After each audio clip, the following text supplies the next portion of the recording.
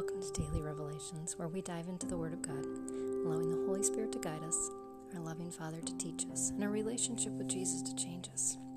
Last time we were in Luke 11, and I just encouraged you from there to follow cross-reference and ask God, where should I go? What should I do? Lead and guide me and reveal yourself to me. So I did that this morning. Found myself in Titus 1.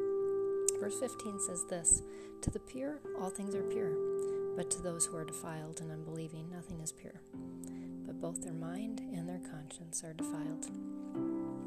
Have you ever had those thoughts that make you ask, but if God is good, why? And fill in the blank.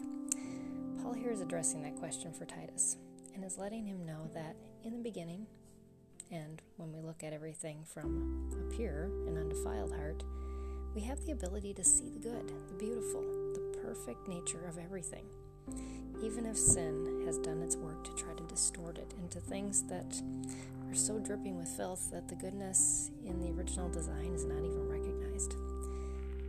Take, for instance, sex. In the good, pure form, it's a wonderful, intimate act between a committed, covenant relationship of a husband and wife.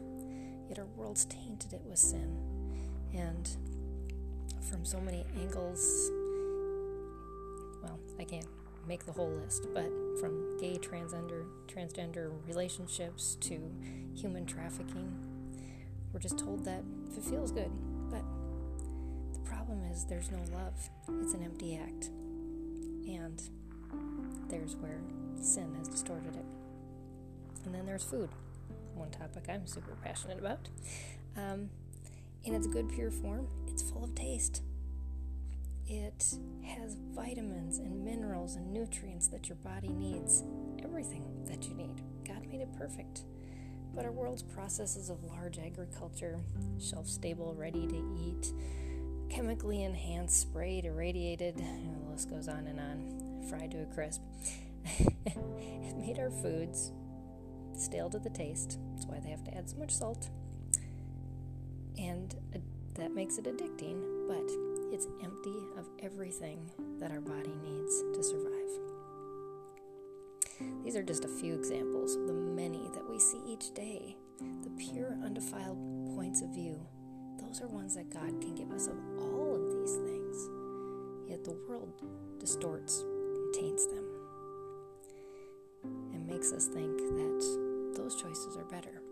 The problem is they lead us down paths where there is nothing good.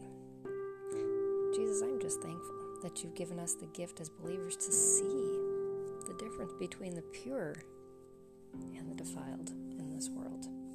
So let's pursue the pure with joy. Thanks for joining me for this episode of Daily Revelations. I encourage you to follow cross-reference from Titus 1 and then join me next time.